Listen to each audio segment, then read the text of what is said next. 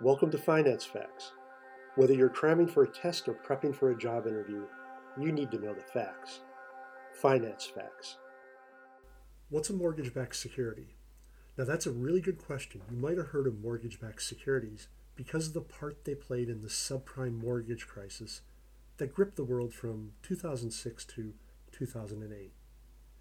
We'll use the phrase MBS to refer to mortgage-backed securities throughout our discussion. So let's figure out exactly what they are.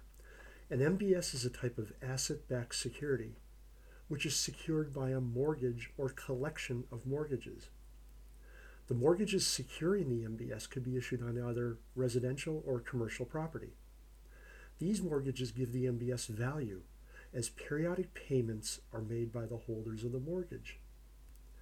MBSs are similar to bonds for two reasons. First, like bonds, once purchased, regular payments are made to the holders of these assets.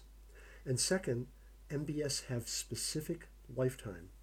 Recall from our discussion of bonds, this is known as maturity.